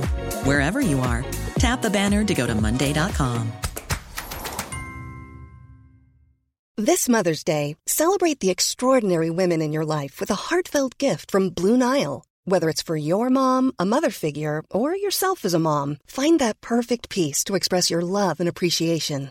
Explore Blue Nile's exquisite pearls and mesmerizing gemstones that she's sure to love. Enjoy fast shipping options like guaranteed free shipping and returns. Make this Mother's Day unforgettable with a piece from Blue Nile. Right now, get up to 50% off at BlueNile.com. That's BlueNile.com. Ryan Reynolds here from Mint Mobile.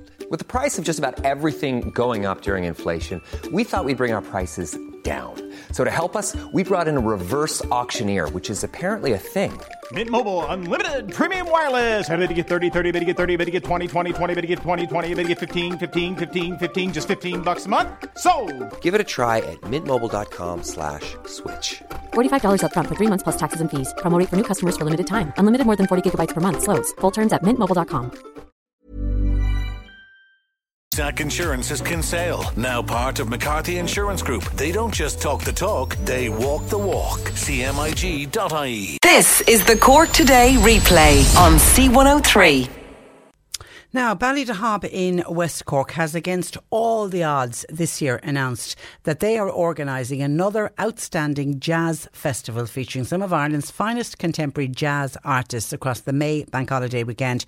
Joining me to preview the event is Joe O'Leary, Ballydehob Jazz Festival Director. Good morning to you, Joe, or good afternoon. It's gone past 12. Good afternoon to you. I'm only rising. Are you? No, I'm only missing. I was going to say young ones had me up at 7 o'clock. I was going to say it's well for some. And I take it sun shining, beautiful day in Ballydehob? It is stunning. It's stunning. We have the market now in Leavises this morning, and it is just stunning. There's people everywhere. It's gorgeous. All socially distanced, obviously. But, well done. Well done. There's little food trucks and buds across the road. It's lovely. There's actually a lovely atmosphere. There's a lot more. I was saying to your producer there, there's a lot more positivity the last kind of week, with the weather and with the news not being so negative, so it's great, yeah. Yeah, I think the weather helps, and the fact that the figures are falling, and particularly parts of West Cork have little or no COVID, and people are abiding by the rules and regulations, which is terrific, and if we all hang in there, we will come out the other side. Now, your jazz festival, you managed to do it last year, and you're doing it again this year. You're putting it online. We cobbled it together last year because we had about 5 weeks to cobble it together. So we had to learn very, very quickly. We had to upskill very, very quickly about how to do these things online. And it was great. We got stuff from all over the world. Whereas this year, we decided we'd try and support Irish artists the most, because they're the ones that are struggling immediately next to us, So we're going online with it. The May Bank Holiday weekend, the 1st, 2nd and 3rd. It's going out at 8 o'clock each night. You can get tickets through our website, ballydehabjazzfestival.org. And basically we've got 5 unbelievable Irish artists, 2 each night. And then on the final night, on Monday night, we have a premiere, which we commissioned a piece of music called Loch Trasna. So it's our first time. We got support from Cork County Council commemoration fund, and it's our first time that we got to commission a musician to write a suite of music. So he's writing a suite of music called Loch Trasna, which is Roaring Water, which is right beside us here. And that's quite special, isn't it, to have commission a piece of music? Oh, it's magic. For me, it's the real, I've been involved 5-6 years now, and it's my first time. there's a real I get kind of goosebumps about it because I've heard his music before. We had Paul Dunley is the artist. He's a trombonist from Cork-based trombonist, but he's played all over the world, and he is writing it, and he's just an unbelievable writer. And for a festival to commission something specifically for them, it's a big step, in a cultural way. It's a big cultural step. It's huge. It's huge. And how do you go about commissioning a piece of music? I mean, do you give the composer a brief? Yeah, like the brief, it was funny. It was a meeting of minds, really. We were looking to commission a piece. Obviously, we're always, budgets are always relatively tight, so we had to go find a bit of grant aid for it. So we had a good long couple of chats, and basically he had written a piece a few years back, 2 years back, celebrating Irish stories of the War of Independence. Okay. Because when you think about it, all the 100-year anniversaries have been forgotten about with COVID going on, Yeah, we missed out on being able to commemorate them, which was a real sadness. It's an important thing not to forget our history and to celebrate our history, and our shared history. And so he had written a piece called under the banner of Four Corners Project, and it was celebrating stories like Constance Markovitz, Michael Collins, and turning them to music. And obviously, when you turn things into music, it's very hard for either side of the so-called Civil War to say, oh, that's not what happened, because it's music. It's a celebration of everything, of all sides. And because, you can't argue that, that was a D sharp, not a C sharp, So he wrote that, and that was very inspiring. We had that down last year. We actually got to record it in December, and we're going to put that out online quite soon. And then while I kind of got inspired by that, and I said, would you be interested in writing stories or writing a piece of music based on stories from the immediate area here in the Midlands? So there's three of the stories. One would be about Pat McCarthy. He's buried in Athlone Cemetery, and he was involved in Kilmichael. And then the raid on the Fastnet. Yeah, there was a daring raid made in the Fastnet to steal gunpowder and starters and stuff. And then there was a wonderful woman, I'm sure some people didn't think she was wonderful, but in Skull, in Cumann Hagerty, and he wrote a piece about her as well. So there are three stories, and there'll be projections and everything for the performance and stuff. So we're very excited. That really sounds special. Have you heard any of it? I've heard some of it, and it's amazing. Is it? It's gone slightly more. It's funny. The last tweet he wrote was very traditional, but this time he's starting to use loops and stuff on his trombone. So he'll be layering. It'll be slightly more electronic. So he'll be layering trombone and stuff on top of each other and doing harmonies to himself. And then he'll have other musicians joining him, obviously. Oh yeah, he's got a phenomenal band. One of his band, the drummer in his band is a lad by the name of Matthew Jacobson, who in the jazz world is one of the best. He's one of the best drummers in Ireland. Yeah, it's very exciting to get him as well. He's coming out with his own band for one of the nights called Redivider, but then he's also playing with Paul. And yeah, the band, he's got bass player, drums, sax, trombone, and guitar. And when you say coming down, are you bringing all of these acts down? Yeah. And they'll be recorded in the village? Is that the plan? So under level 5, you're allowed to do this if it's for broadcast purposes. So it's great. Okay. And obviously we do everything so bloody safe. We're almost drinking the sanitizer at this stage. I mean, there's more sanitizer in it than blood, than blood these days, I think. But yeah, we've got 2 bands each day to record over 12 hours. So we've lots of time, and we're recording them in the community hall, which has been revamped. And it's all lovely red and gold drapes and stuff, and we're recording in them there, and then it'll be going out later in the day. It'll be recorded as live though, so it'll go out as That's live. terrific. That would give a fantastic feel then when it's been broadcast that night. Even though we hoped obviously for an audience, we actually hoped, because the hall is massive, and we hoped we'd be about 50 people. Originally, when we were booking this late last year. But obviously, unfortunately, we're not at that stage. But I do think the atmosphere, it will come across, because with lighting and with our sound engineers are amazing. And they're all relatively local. They're all people that live in the area. They're just unbelievably top of their game, So it's great employing people, creating the energy from that.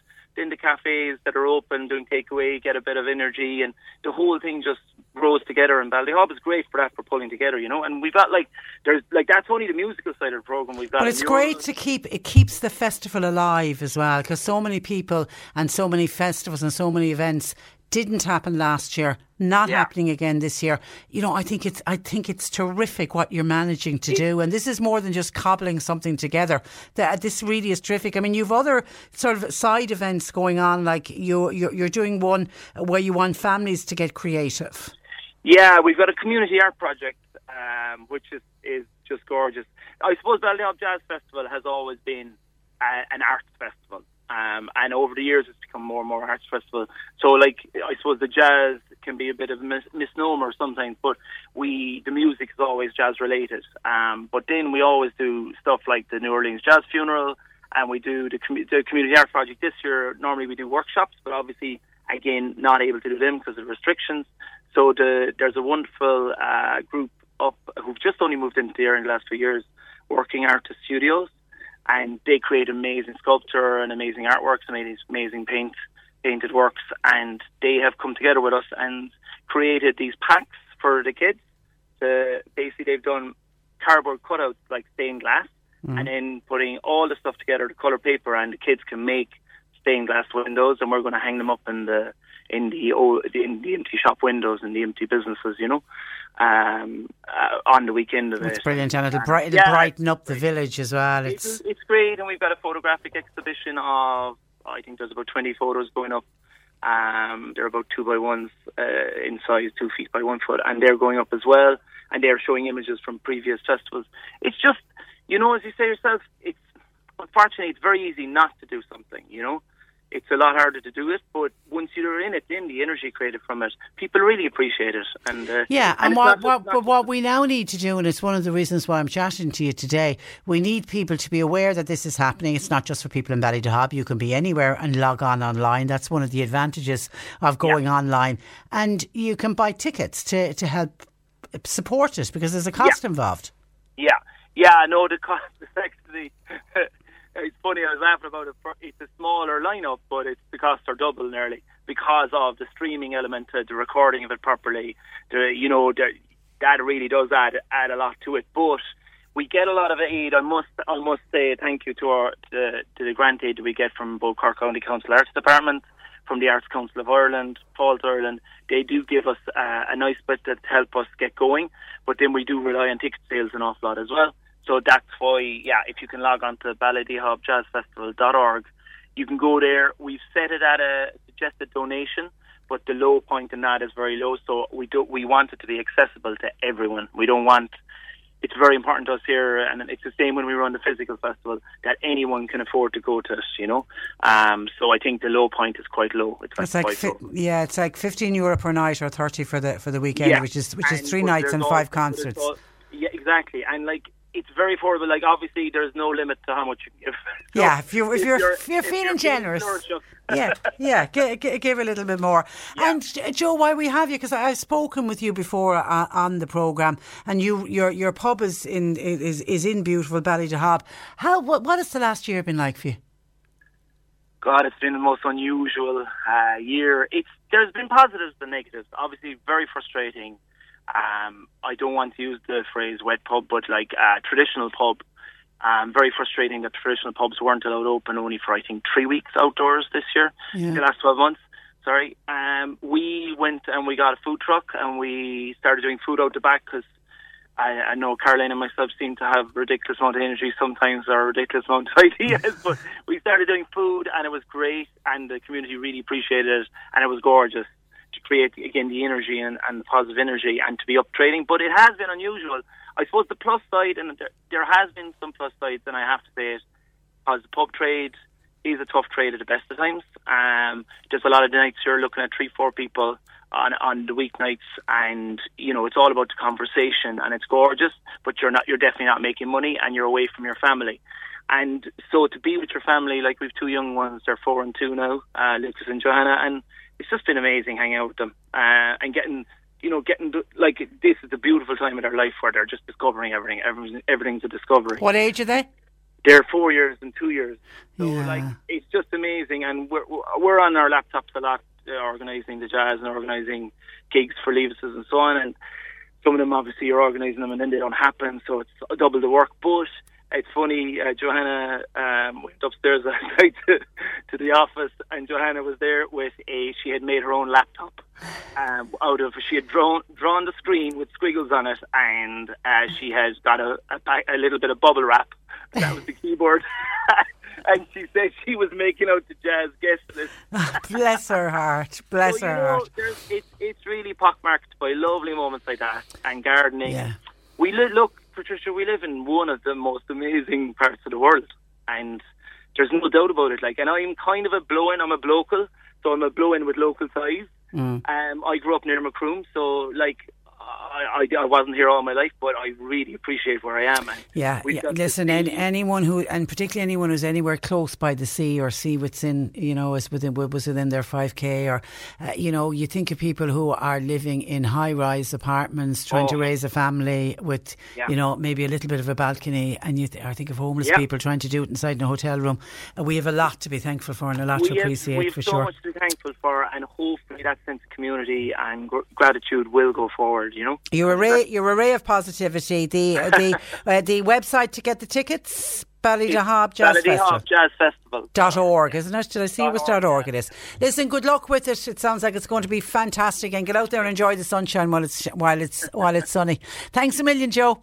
Thanks. Pleasure as always. Bye-bye. Joe O'Leary there of Levi's Corner House in Ballydehob, and also the Ballydehob Jazz Festival Direct. The Department of Social Protection are unaware of any delays to payments this morning. There was the listener got on to us whose illness benefit hadn't arrived, but they are asking that person, if anybody else has problems, contact them directly and they look into the matter. So it looks like it's got to be an issue with our listeners' bank in particular, and maybe delayed payments by a few hours, and hopefully that will get sorted today. Hi Patricia, when we're talking about staycations, just to let people know, we went on a staycation last year and we booked online, absolutely grand, there was no problem. But when we got to our destination and we asked about the pool, they said, oh no, sorry, you've got to book the pool in advance. Then we said, oh, we'll pop into the sauna and the steam room. We said, no, they're not open. We didn't know any of this. We weren't told any of this at the time of booking. So I mention it to make people aware, if they are booking their staycations, to look and make sure that pools are going to be open, or if they're not open, you do have to book them. And certainly that's the way it did operate last year. It operated the same for hotels. You had to book into a breakfast time, you had to book in for lunch, you had to book in for dinner. And I found that quite frustrating because, when you go away somewhere, you don't want to be constantly watching you're looking at your watch to say, oh, we've got lunch booked for 1, we have to be back to the hotel. But whether that's going to be the same this year or not, it is very possible it will be, because they'll be limited on the numbers of people that will be allowed into places like pools and leisure centres. But thank you for drawing our attention to it, and we give it a shout out to anybody who is booking staycations this year. OK, that's where I got to leave you for today. My thanks to John Paul McNamara for producing. Nick Richards is with you for the afternoon. We're back with you tomorrow morning at 10. Until then, I'm Patricia Messenger. Look after yourself and stay safe. Cork Today on C103 with Sean Cusack Insurance's Kinsale, now part of McCarthy Insurance Group. Want great advice? You know who to talk to. CMIG.ie. Here's a cool fact. A crocodile can't stick out its tongue. Another cool fact, you can get short-term health insurance for a month or just under a year in some states. United Healthcare short-term insurance plans are designed for people who are between jobs, coming off their parents' plan, or turning a side hustle into a full-time gig. Underwritten by Golden Rule Insurance Company, they offer flexible, budget-friendly coverage with access to a nationwide network of doctors and hospitals. Get more cool facts about United Healthcare short-term plans at uh1.com. Hey, it's Paige DeSorbo from Giggly Squad. High quality fashion without the price tag. Say hello to Quince. I'm snagging high-end essentials like cozy cashmere sweaters, sleek leather jackets, fine jewelry, and so much more. With Quince being 50 to 80% less than similar brands. And they partner with factories that prioritize safe, ethical, and responsible manufacturing. I love that. Luxury quality within reach. Go to quince.com/style to get free shipping and 365-day returns on your next order. Quince.com/style.